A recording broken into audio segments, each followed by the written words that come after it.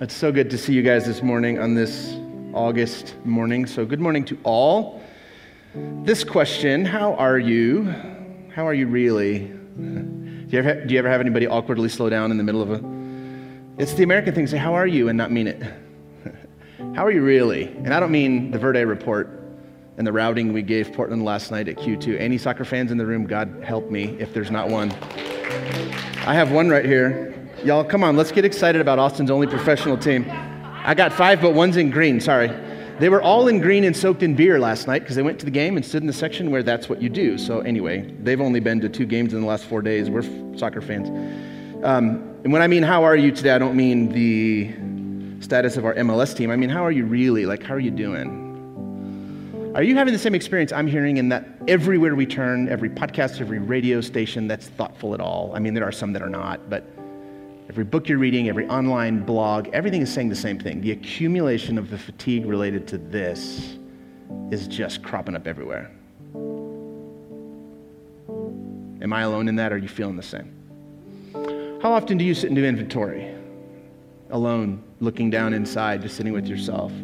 Stephanie and I were talking about this week. Maybe when the kids went back to school this week, we got a little bit of our house back for those of you who have kids. Maybe that's not your situation, but it's a valid question, and it's a question only you can answer. How are you doing, but how are you truly doing? And I guess I'm especially thinking about our teachers and our educators this week in our ecosystem, because this was a big week. There wasn't a day this summer that we didn't talk about how were we going to go back. And there isn't a day that's gone past where we're not arguing about how are we going to do this? Can we even do this? Is it even going to work? You know, if you are an educator or a teacher or in any way related to that, it's a very difficult thing we ask of you. It's a very difficult thing. How does one continue to teach and lead and inspire and shape and develop young minds under all this strain and stress and safety concerns, and add to it all the political theater that goes with it? How do we do that? I do have such respect and admiration for what you do. I actually come from a family of teachers, and more than one of my kids maybe eventually will end up as an educator. Natalie's almost there next year, this time. I have such respect and admiration for what you do. You're way overworked, which is not that uncommon in America. You're also way underpaid. So that makes that a deadly combination. And what society asks of you, what we ask of you, is almost inexcusable, and I guess I've just been really aware of that this week. Now, I know my words are no real consolation. It's not going to console you for very long going into another inconceivably difficult year, but I'm actually talking to everyone in our system. We know that you're doing the best you can, and what I want to promise is that we commit to seeing you this year. And what I mean when I say seeing you, I mean saying we see you when we see you. Because teachers and educators are showing up and doing what they have always done, and they're doing it in impossible situations. And so I want to commit to that. I want to commit to recognizing the efforts that you're making. And I want to commit specifically, and I've already been challenged on it this week because we have a kid who just started middle school too. I want to refrain from blaming the teachers for all the hard that this year is. It's so easy to do, but I want to refrain from that. And I would ask you to think of committing to that too. We may well forget in due time to notice the Herculean task that you shoulder every day out of a deep sense of calling. We always forget, but we'll try. As you see our kids, as you call goodness and brilliance from them and wisdom from their young hearts, we'll try to do the same for you. That's not too much to ask, by the way. That's just you deserving the nurture and the attention that you deserve, and that would just be us being good humans. And so that's not actually a big thing to commit to, but I think we can. I wonder if the rest of you would commit to the same thing with me this year. Maybe I'm emotional about this because we're launching kids to college this week too. And every school and every teacher and every place has to make this life-challenging decision to commit to this. So teachers and educators and school administrators and principals and superintendents and district staff and school staff and librarians and school nurses and coaches and coaching staff and the people who dress up as mascots in Central Texas, all of you, bus drivers and bus mechanics and custodians and tutors and curriculum developers and guidance counselors and all of that goes into supporting the mental health.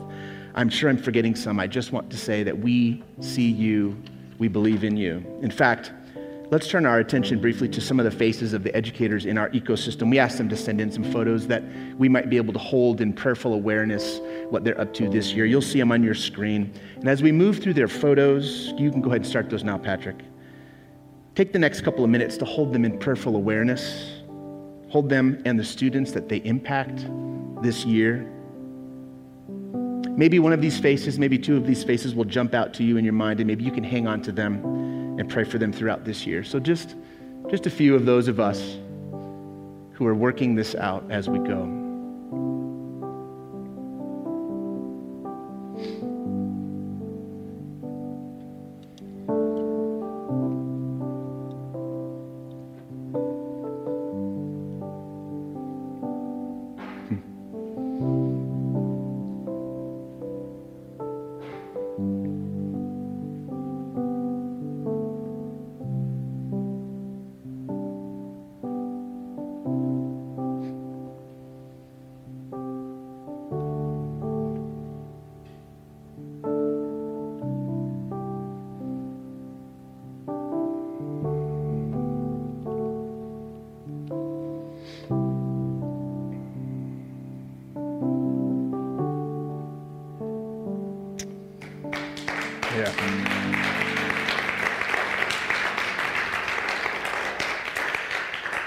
Just know, if you can hear my voice, or if you see this anytime this week, or if you're in the room, just know that you're loved. Every last one of you, you are loved, and we commit to standing with you this year.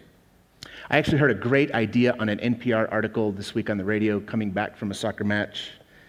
And it said, a teacher just simply said how touched he was that parents this year were giving him beginning of the year gifts. I mean, how elegant can you be? It just seemed so appropriate. So whatever is stuck in your heart to express yourself to those who are on the front line in that way, just be led of the Spirit. Okay, so here we are. I'm going to try to get through this. It's an emotional day. The end of a wonderful little series today that was never intended to be a series on the book of Ephesians. Who knew? Here we are. So let's read our text today, and then Morris family is going to pile into a van and head for Chicago right after this. But let's read from Ephesians 6. Now, this is the final chapter in the letter Paul writes to the church in the region of Ephesus in the first century. And it reads this way. Finally, be strong in the Lord and in the strength of his power, and put on the whole armor of God, so that you may be able to stand against the wiles of the devil. For our struggle is not against enemies of blood and flesh, but against the rulers, against the authorities, against the cosmic powers of this present darkness, against the spiritual forces of evil in the heavenly places. Therefore, verse 13, take up the whole armor of God, so that you may be able to withstand on that evil day, and having done everything, to stand firm. And then there's this weird comma because they've forced this into grammar. It actually carries over in the beginning of the next thing, so it should read, and having done everything to stand firm, stand therefore, verse 14, and fasten the belt of truth around your waist, and put on the breastplate of righteousness. As shoes for your feet, put on whatever will make you ready to proclaim the gospel of peace. With all of these, take the shield of faith, with which you will be able to quench all the flaming arrows of the evil one. Take the helmet of salvation and the sword of the Spirit, which is the word of God. Pray in the Spirit at all times in every prayer and supplication, and to that end, keep alert and always persevere in supplication for all the saints. Pray also for me. You can feel he's coming to an end, so that when I speak, a message may be given to me to make known with boldness the mystery of the gospel, for which I am an ambassador in chains. Pray that I may declare it boldly as I must speak. I wonder if anyone else is familiar with this passage.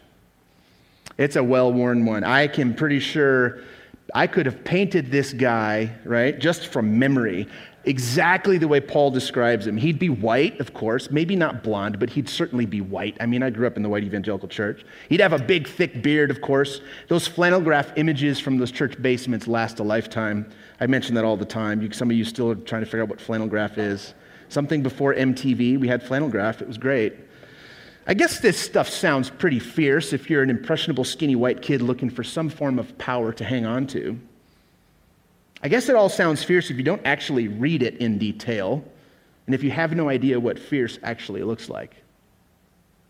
Belt, breastplate, some cool kicks, meaning shoes, of course, which is weird. Does anyone actually know what war shoes look like? I mean, is that a thing? I'm not aware of that. I'm a shoe guy.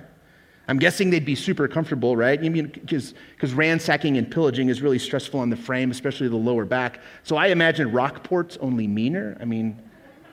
Shoes, war shoes. Anyway, these artistic renditions of this perfectly tricked out warrior always had sandals, as far as I recall. Something closed-toed sounds way meaner than sandals. Not to mention safer, but anyway, I digress. Belt, breastplate, cool kicks, shield, helmet. Ugh. Helmets are hot. I hate helmets. But shields are pretty cool. They're heavy, but they're neat. But hey, at least this Christian warrior has a proper sword. A sword is pretty tough, right? You can make a point with a sword as long as it's extra long and lightweight and made of German steel. I guess it all sounds kind of badass. But before we get too excited, remember, all of this weaponry is just an analogy Paul uses to make a different point. He's painting a picture at the end of this letter. And these items here are referents, not reference with a C, but referent, that make a point, right? They point to something. They are in no way identical with the list he's actually making. They are not the same as the objects he's describing. This is basic logic here, friends. Paul isn't making a list of weaponry. He's making a list of virtues. And don't ever let that escape from your mind, that the object and what refers to it are not the same. The referent points to something that's true about the object, but it in no way encapsulates or fully embodies that object. Think of sun and moon. Don't conflate the two. One points to the other. They are different. Why am I saying this? Because this was painted to me as this list of killer weapons with which Christians conquered the world. I guess only I have that story, perhaps.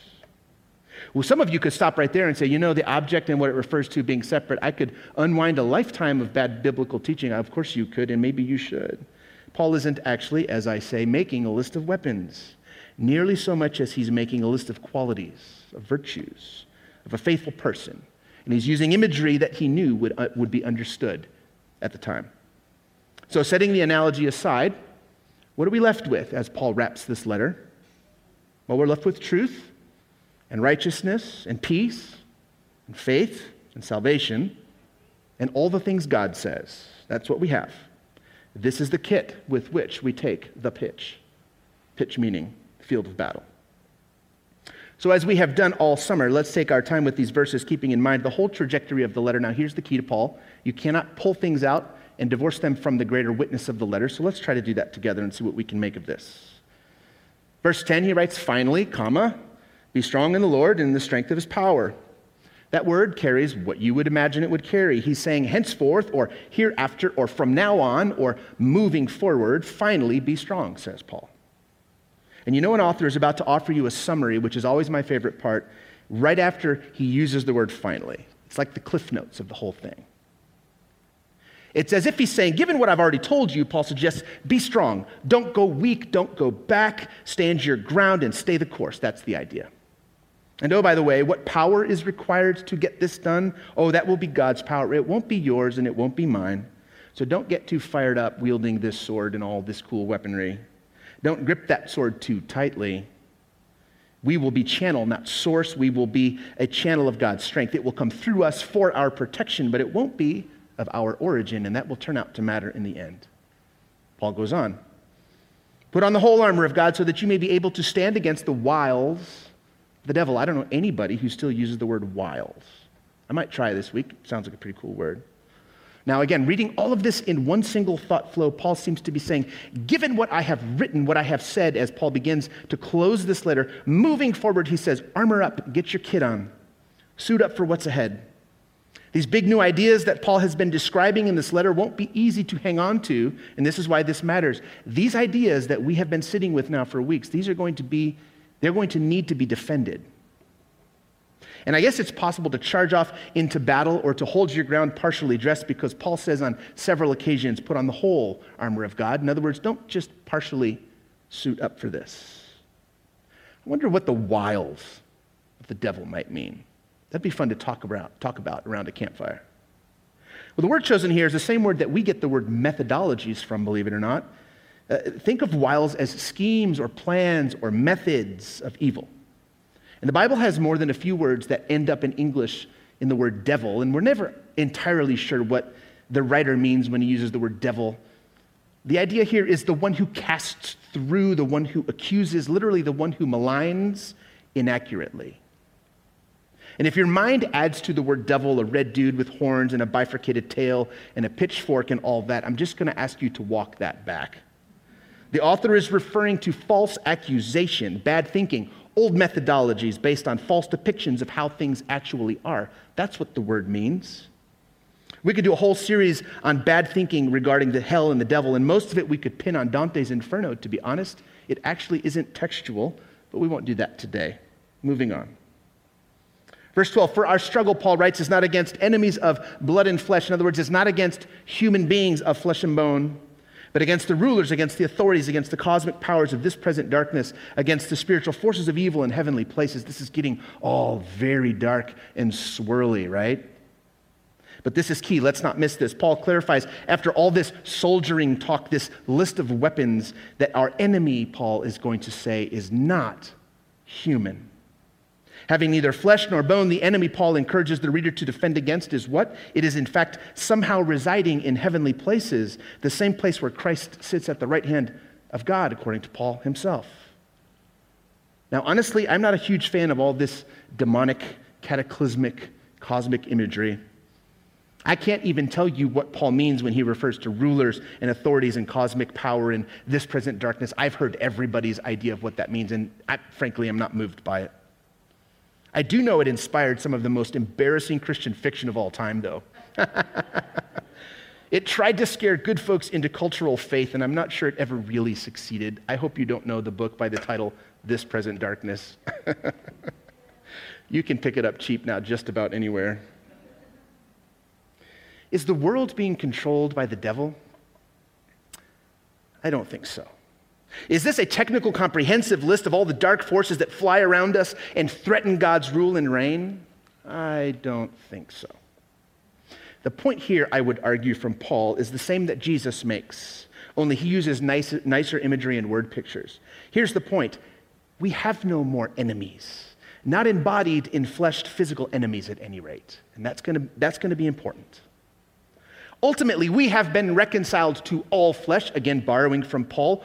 Everyone is part of our family now, again, borrowing from Ephesians. So weapons aside, we no longer have earthly enemies to use these weapons on.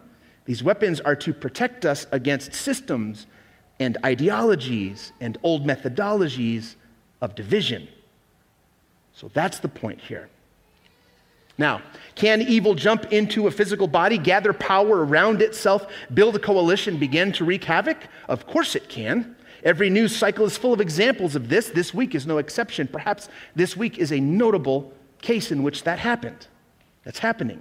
Can we still hold, though, to the tension of the words of Paul here, that the real darkness is not our brother and our sister? Oh, I think we must. I think we must. Can we hold to the tension that says the ideology that drives them to violence and destruction is our enemy? I think we have to. I think we have to. It's a tough week to make that claim, I know. I watch the news just like you do. But I think it's still true. And don't forget, what stands against us, what stands opposed to the work of love in the world, occupies the same cosmic realm where Christ already rules supreme, unrivaled. Paul names that place heavenly places. So let's keep our imagination on a short leash as we read these verses. Let's not go all wacko Christian apocalyptic fiction. God is not at risk of losing an epic war to the devil. That sells books, but that doesn't make it real. The point here is our real enemy doesn't reside in the physical realm alone. Our enemies, God's enemies, the enemies of love, those forces and methodologies and power patterns that keep people imprisoned have already been subdued ultimately by God, Paul writes. Which is why these weapons are defensive in nature, and this is key. Except for the sword, which isn't a reference to the Bible here. The word Paul uses is all of those things that God breathes. He wasn't talking about the Bible. So all that workout in the basements trying to find those scriptures super fast and get that award because you were wielding your sword as a good Christian soldier, it's all bollocks, guys. That's not what he's talking about. Verse 13. Therefore, take up the whole armor of God, Paul writes, or whoever in Paul's name writes, so that you may be able to withstand on that evil day, and having done everything, stand firm. See what I mean? Our equipment is defensive. It's protective. Think about what he describes. And the orders that we have are to hold steady, not conquer. They are to stand firm, to lose no ground, deploying all these virtues at our disposal. And just to keep our overarching idea crystal clear of the whole book, the earlier methodologies and modes of thinking that Paul calls evil, the old patterns of behavior that Paul challenges the reader to resist all throughout the letter, what are they? They are simply division and exclusion. Hold it all together now. Division and exclusion. The sensation that I don't belong. The message that you're on the outside, that we are on the inside. These are the enemies that Paul is saying we must defend against. We are one, and it's going to take grit to persevere in that truth. Verse 14, stand therefore and fasten the belt of truth. And this is where it gets technical. Fasten it around your waist and put on the breastplate of righteousness. As shoes for your feet, put on whatever. I love the word whatever, especially when it turns up in the Bible.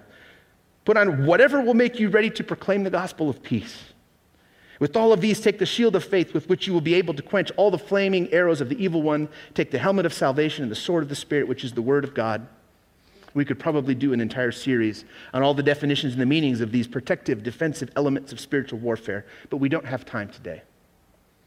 But I cannot not mention verse 15, just because it strikes me as so funny, but yet so real. The author writes, as for footwear, as for what you put on your feet, wear whatever gets you where you need to go, which is so honest and so real when we're talking about the arduous work of peace. Essentially, whatever it takes to stand firm in peace, do that, go there, be that, stand that way, Paul writes. That's a whole sermon right there. But we'll save that for another day. Verse 18. Pray in the Spirit at all times, in every prayer and supplication, and to that end, keep alert and always persevere in supplication for all the saints. Pray also for me, so that when I speak, a message may be given to me to make known with boldness the mystery of the gospel, for which I am an ambassador in chains. Pray that I may declare it boldly as I must speak. And this is a classic closing sort of idea in Paul. He will go on to write a few more things, but not quite yet.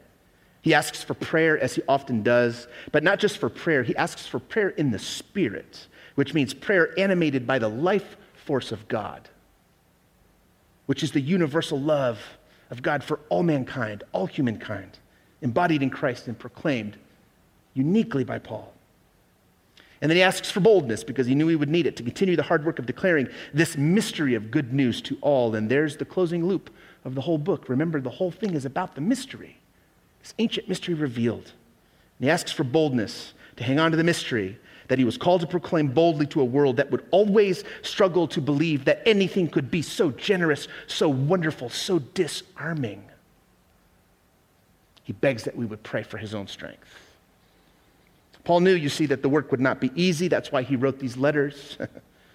So he sends these thoughts along with Tychicus, a faithful friend, in order to build up his readers back in the area of Ephesus, to remind them that they not only belonged, but that their sacred charge, to keep it simple, was to remain in the work in defensive nature of this idea that they must not go back to the division and exclusion. They would be rooted in the power that God alone has to make all things one, which is impossible to imagine almost, which might be why he begs them here for their prayers for himself, that he too might remain strong and firm. And then after a few closing thoughts in the form of a benediction, the letter closes, is sealed, and is sent.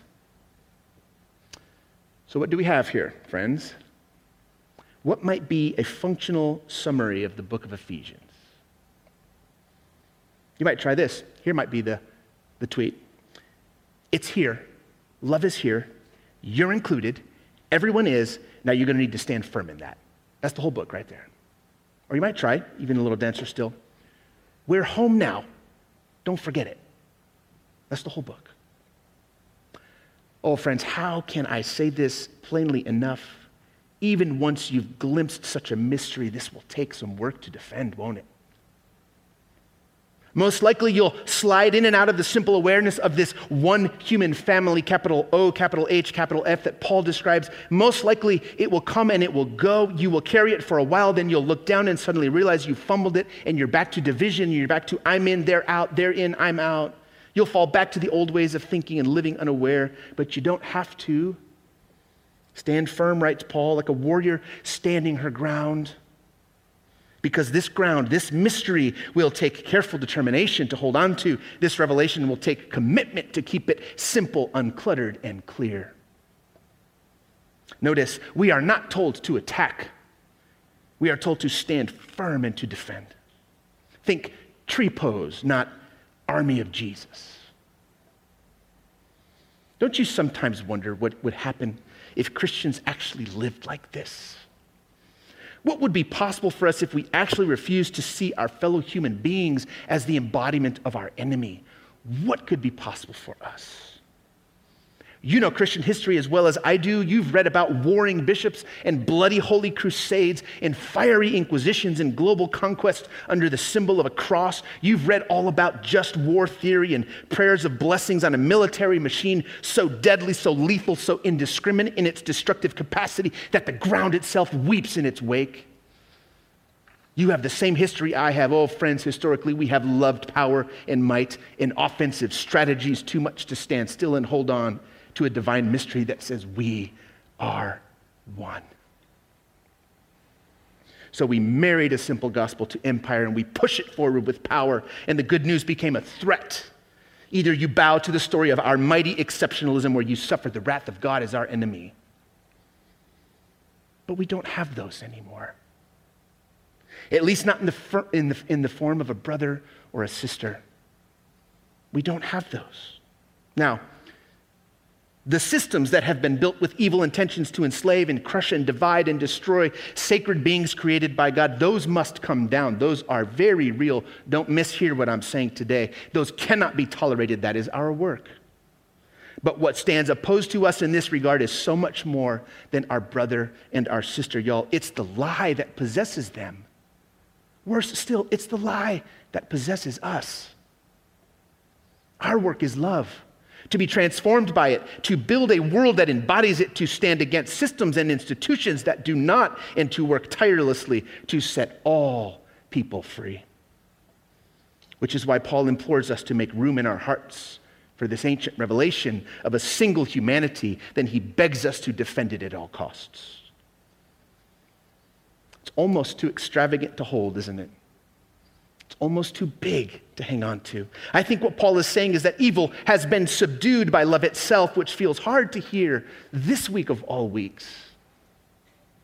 But remember, we didn't create this reality. We are just asked to hold on to it, to cleave to it, standing firm in it to the bitter end until every aspect of divine redemption is actualized in the real world, until Paul can say, I am an ambassador no longer in chains. We live in the tension of the now and the not yet. And he says, stand firm.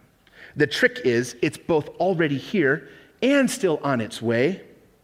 The work is done if only we can add nothing to it while we wait for its full reveal. Y'all, I spent 10 hours on that sentence. My final thought. I haven't always seen things this way. I used to think a commitment to strategic power of peace and love was just an inexcusable form of weakness. But I'm older now, and I hear Paul differently these days. I'm also learning to distinguish between the gospel and the American cultural economic propaganda that I was taught to weave seamlessly with it. As a pacifist, a committed pacifist, I no longer read Ephesians 6 as rationale for Christian violence as was common in the culture of my youth. There is something deeper that binds us together than what makes us war against one another. You see, we belong to one another. All of us do. And that's why we should all join in the work of tearing down those things that divide. You see, together we bear in our bodies the great mystery of a God who is in all and for all and through all. Our work is to accept this and to defend this. We were always already part of love's plan. And what, dear friends, will it take to stick to such a mission in the world? Well, a commitment to truth and righteousness, faith, and peace, and salvation, and whatever God says. If only we could hold all that together. Oh, I pray, dear ones, that we may. Anyway, that's the point of Ephesians. Why don't you stand to your feet and join me in prayer? If you're new around here, I don't get fired up because I'm angry. I get fired up because the gospel still moves me. I've tried to calm down, but it moves me, y'all. Let's pray as we open our hearts and move our hearts towards communion. Let's pray as simply as we can. Move us, God, with a simple commitment to living undivided.